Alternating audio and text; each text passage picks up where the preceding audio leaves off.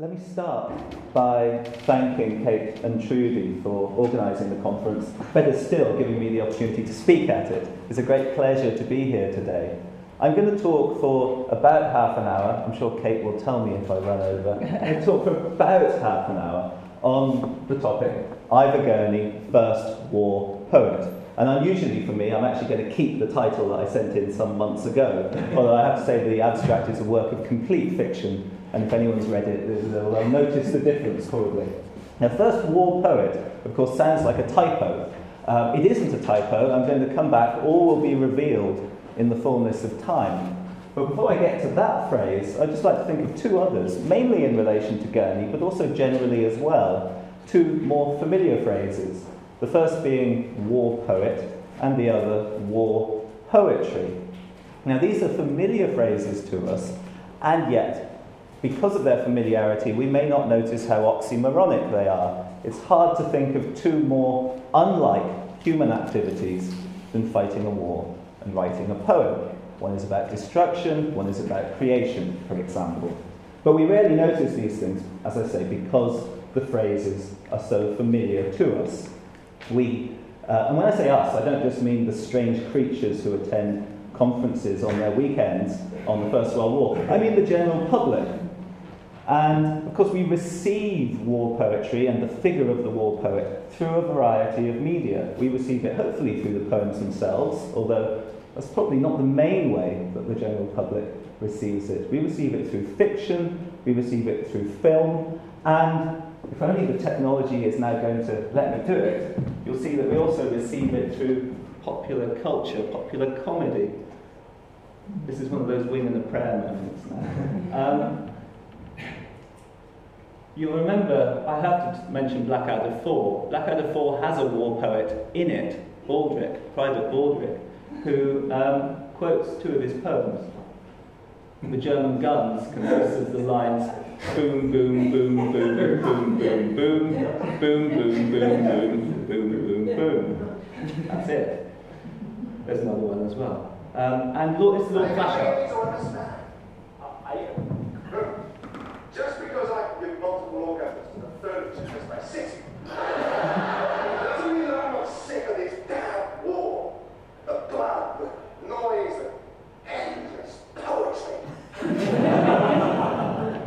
That was the best bit of this talk. I warn you now. Now, Lord Bagshot there, the blood, the noise, the endless poetry. That's a rather useful list that he provides for us of what are probably our immediate reactions, our immediate associations with the First World War. But I need to go back. The reason why we can be fairly confident that... Oh, I shouldn't have done that. You want to hear more of that, really? Right, let's get more serious again. No, it really doesn't want to go there. Okay. All right. Best behaviour again now. Now, the reason why the comedians know they're going to get a laugh, the reason why the novelists know they might win the Booker Prize for writing about war poetry, the reason why filmmakers know they'll make a profit at the box office, well, at least one of the reasons is that certainly anyone who's English here probably has gone through the same rite of passage that I went through in my early teens, in a history lesson, not a literature lesson, when Wilfred Owen gets wheeled out, probably Dulce et Decorum Est, and the poem is wheeled out for two reasons, I think, primarily. The first is to teach us a lesson about the First World War, to promulgate a line that the First World War was a futile war. It's a line which I think is several generations of historians out of date now, but it's still the dominant line in popular culture, and of course Blackadder reinforces that. And then the second, wider reason for wheeling out the poem is to teach us the general lesson, in case we didn't know already, that war is a bad thing. Now, there's no prophylactic effect from studying these poems in our early teens, because, of course, each generation then goes off and finds and fights its own wars, even while it's able to quote Wilfred Owen. But nevertheless, there's this kind of, I suppose, noble intent.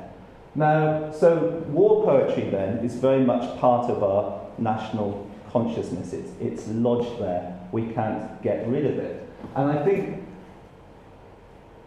for that reason, it's very easy to overlook the fact that these phrases, war poetry and war poet, weren't so readily available to the very war which brought them to prominence, to the War of 1914 to 18. They're phrases which date from the Victorian period, from the 1850s, but they are not in common usage in 1914. So one of the questions which I try to ask myself and answer, hopefully, in my own work, is what it is that these poets that are subsequently labelled war poets think that they're doing in 1914 to 18. What relationship do they posit between their own work and, you might say, pre-war, non-war poetry? Do they see it as a continuation or as a break?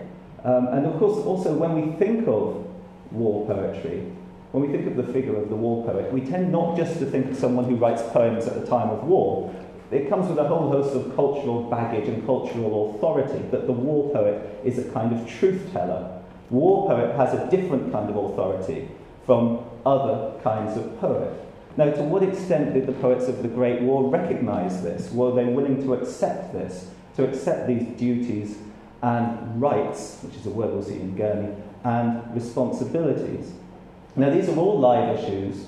If you think about the reception of war poetry since 1918, it's noticeable that on the one hand, it's kind of double-edged. On the one hand, war poetry reaches a constituency far in excess of other kinds of poetry.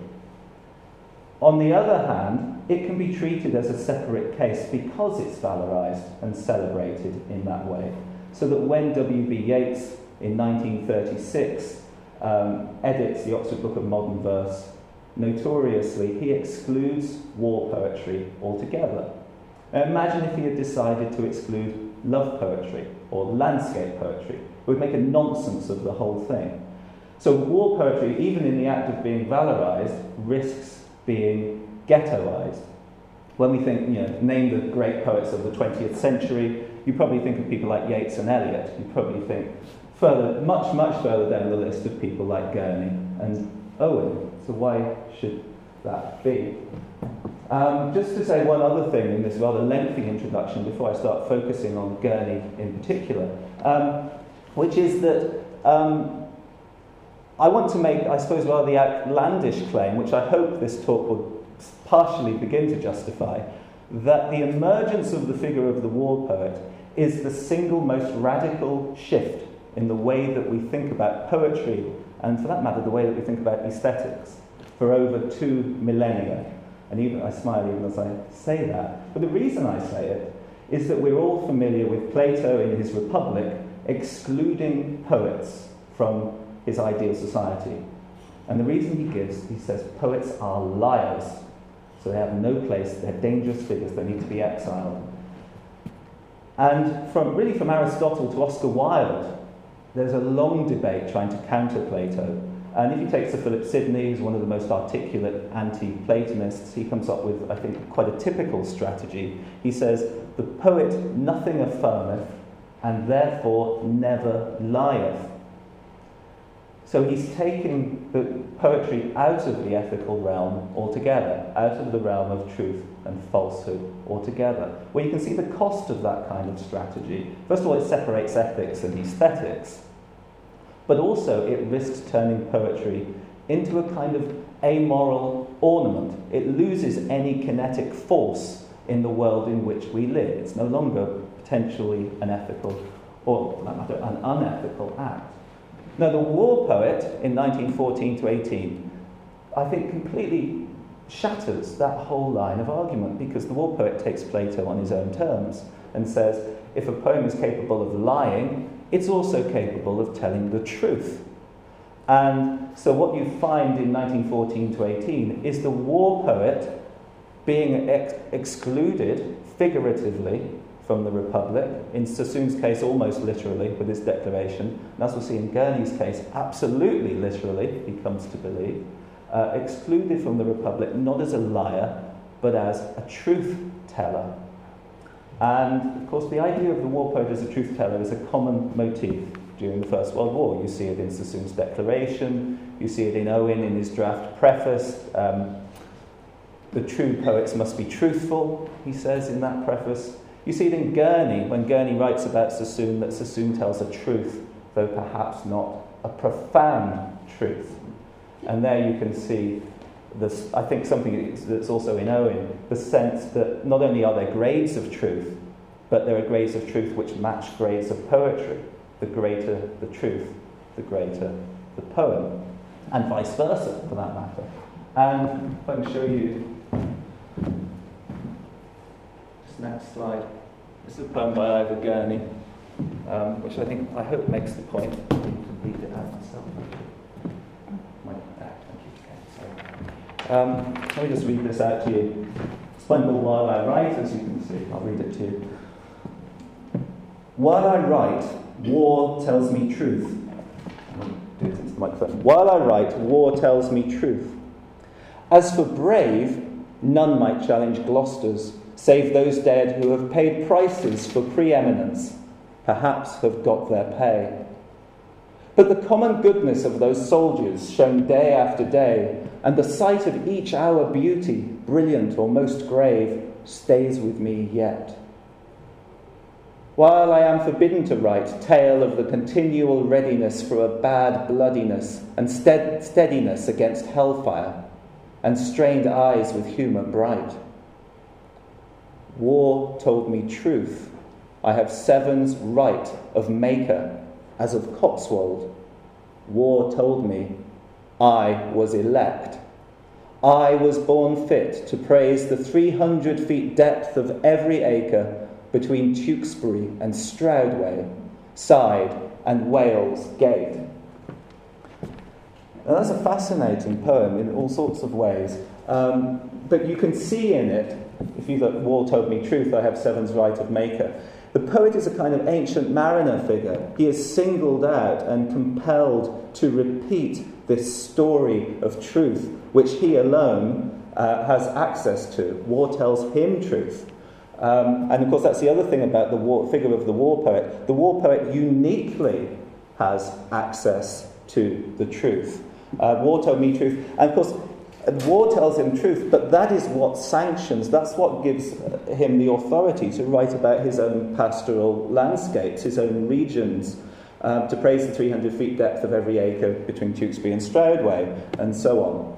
And you can see that line, I was elect. There's a real sense of Calvinist salvation in that. He is the special one. He was born to be special. You know, poets are born, not made, but it's war that triggers that kind of authority. It's an absolutely wonderful poem, and it's typical of Gurney's attitudes, as we'll see, to the role of the war poet from about 1923 onwards.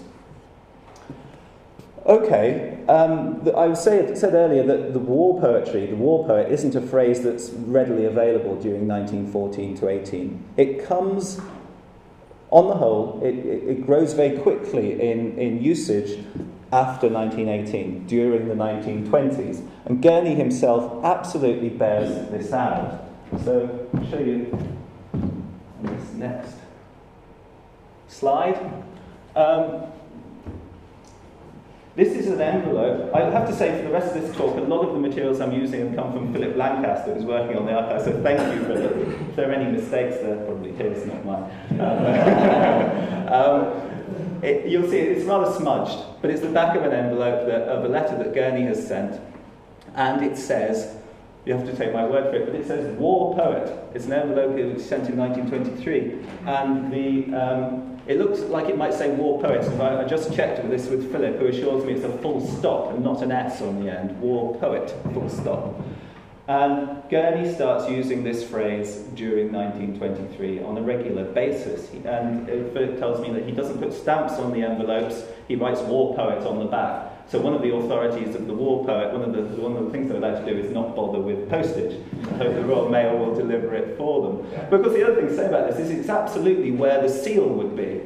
And so this is Gurney's, what is Gurney's word, his pledge? How does he give his word, his pledge, his sense of identity, his sanction and authority to the contents of the envelope? He writes War Poet. It's a very powerful way of, I suppose War Poet becomes a shorthand of everything that Gurney is and all the cultural authority that Gurney has. On the next slide I'm going to show you is, you can see a gradual working towards, during 1923, working towards the phrase war poet. Early 1923, he says war writer, writer of verse and music. I apologise to all the musicians in the audience, but around this time Gurney absolutely seems to think that his greatness, he's a great composer, but his even greater greatness resides in his verse. But war writer, writer of verse and music, June 1923, refers to himself as infantry writer of verse honourably wounded and infantryman writer of verse and music. This is a very verbose way of avoiding saying war poet and composer. But he gets there on the 10th of August 1923, the first datable usage of the term. He asks to be granted honour of war poet, underlined. It's still a strange phrase. It's a phrase that needs stressing because that's what he's working up towards, but it's still not quite his language. And you see in September he reverts to his old ways. Late 1923, an infantryman writer of verse claiming place among first 5 of Western Front writers alive honourably wounded. I suppose my reaction to that is Elizabeth Bishop's reaction when she's told that she is the greatest living woman poet, and she shrugs her shoulders and says, well, what's that worth? You could say the same here, first 5 of Western Front writers alive, well, what's that worth? And then late 1923, early 1924, from Appeal to the City of London Metropolitan Police Force, which is a great title, whatever the merits of the poem, that is one of the great titles, isn't it? I was war poet, and you see those tongs of the quotation marks, he still can't quite assimilate the vocabulary. I was war poet, bore arms in heat, rain, keen and freezing of overseas serving. Will none call that truest honour? And you see the honour further up as well. War poets deserve honour, and of course in Gurney's case he finds very much that he's not getting it, exiled as he is from the Republic into the asylum. So what you find, I have to remind myself what was coming next there. What you find in this period is Gurney consciously figuring himself as a war poet, regardless of the fact that, of course, he's written many other kinds of poems, pastoral poems as well. 80 poems or so, just a couple of years earlier, mentions war once in its 80 poems or so. But he also now, as he's figuring himself as a war poet, is starting to think about canon formation. Where do I belong among my contemporaries? And here's a document. I think this is a wonderful document. Thank you, Philip, from 1923. I hope you can make that out. I've kind of blown up the relevant bit. And it says along the top, war poets at a guess. And then Gurney has listed a number of war poets. I'll read them out to you because some of it is unclear. I.B. Gurney, Bertie is his middle name, Robert Graves, S. Sassoon, and then 3 on the same line, each with a number above. F.W. Harvey, his Gloucestershire friend, of course, R. Nichols, Brett Young, and there's an excision crossing out. Owen, open brackets, Wilfrid, close brackets. Rupert Brooke is off at the side there. Julian Grenfell, R. Sawley, he's got the name wrong, it's Charles, of course, but he's calling him R. Sawley. And Peter Quinnell with a question mark. As well, Quinnell might have had because he was born in 1905 and wasn't a war poet. But anyway, let's leave that aside for a moment. Now, there are several things to say about this. The first is, and I'm going to make the claim, which is, I think, unprovable but also irrefutable, thankfully, that this is a league table. This isn't just a list of names, this is a list of names with the best at the top. And I've got one circumstantial piece of evidence, which I'll come to, and one textual piece of evidence, which is that he has numbered those 3 poets that are in that line together. Why has he numbered them? He has to be numbering them to say in which order they should appear on the list. So Nichols is ahead of Young, who's ahead of Harvey. And you'll see that the champion, the Plymouth Argyle of war poets, is I.B. Gurney, who's there at the top. So that wasn't a good example, sorry. The champion of war poets is I.B. Gurney. And so he's making a great claim there. In a rather coded way, he's making a great claim for himself. But the other thing to say is, forgetting the league table aspect of it, is that if you just take it as a kind of canon, and you compare it with other canons of war poetry in the aftermath of the war, this stands up very well to posterity's judgment. There are noticeable absentees, Edward Thomas, but then Thomas was a soldier poet, but he wasn't a combatant poet, so that's why he's not there. Rosenberg, Gurney probably never read, and who's the other one? Blunden, Edmund Blunden. That is curious because Gurney knows Blunden. I can't quite explain why Blunden isn't there. But otherwise, it's very good. It's very good. And if you think about R. Nichols, Robert Nichols, Osborne, who puts Gurney in an anthology called Muse in Arms, thinks that Nichols is the great poet of the war. Nichols is very fashionable in the aftermath of the war. Gurney knows that's not where Nichols belongs, partly because Gurney himself belongs there, of course. This is just a bit of fun, just to show you how badly poets normally get it. This is Byron a century earlier in 1813. Walter Scott is undoubtedly the monarch of Parnassus and the most English of bards. If you're from north of the border, you'll raise an eyebrow at that. I should place Rogers next in the living list. I value him more as the last of the best school. Moore and Campbell both third, Southey and Wordsworth and Coleridge, the rest hoi polloi thus. And you can see Wordsworth, Coleridge not only having the indignity of sharing a layer with Southey, but also getting squatted on by Rogers, Moore and Campbell. And they're only just above that subsistence level of the many. So Gurney actually, all right, he's in an asylum, and he doesn't read, what does he have access to? What is he reading? We're not always sure. But Gurney has a very good judgment of his contemporaries. I'll just end by working towards where I began. I'll end where I began, which is in that phrase, first war poet, and explain what that means. You can see, so this is 24 now, we've just seen 23. Gurney says that he may be called war poet by sign of Muse in Arms anthology. So because Osborne has printed 4 of Gurney's poems in the Muse in Arms, Gurney is a war poet. That's the kind of cultural authority which he can lay claim to. So it's rather tenuous at that point still. September 1924, he knows himself now to be the first of the war poets, open brackets, believes it, close brackets. Believes isn't quite as strong as knows, I suppose, but you still get the assurance, the confidence there. December 1924, he writes a poem called War Poet. England is coward, coward, and I suffer agonies rightly unheard, because she likes sin too well.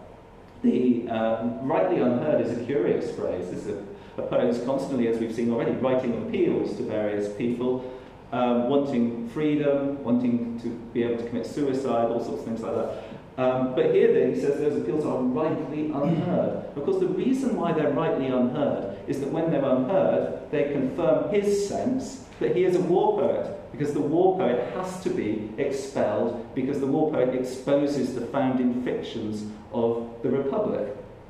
So there's this kind of curious self-reinforcing that the more he complains, the more he must be ignored, and the more his ignoring proves that he is the war poet.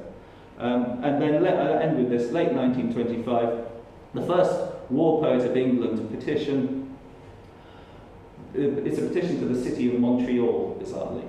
Who knows why? I don't know. And he's not petitioning England anymore. He's given up on us. I write that I am first war poet of England, and have the right of honour, of wound, and to have sung also, as none did but I.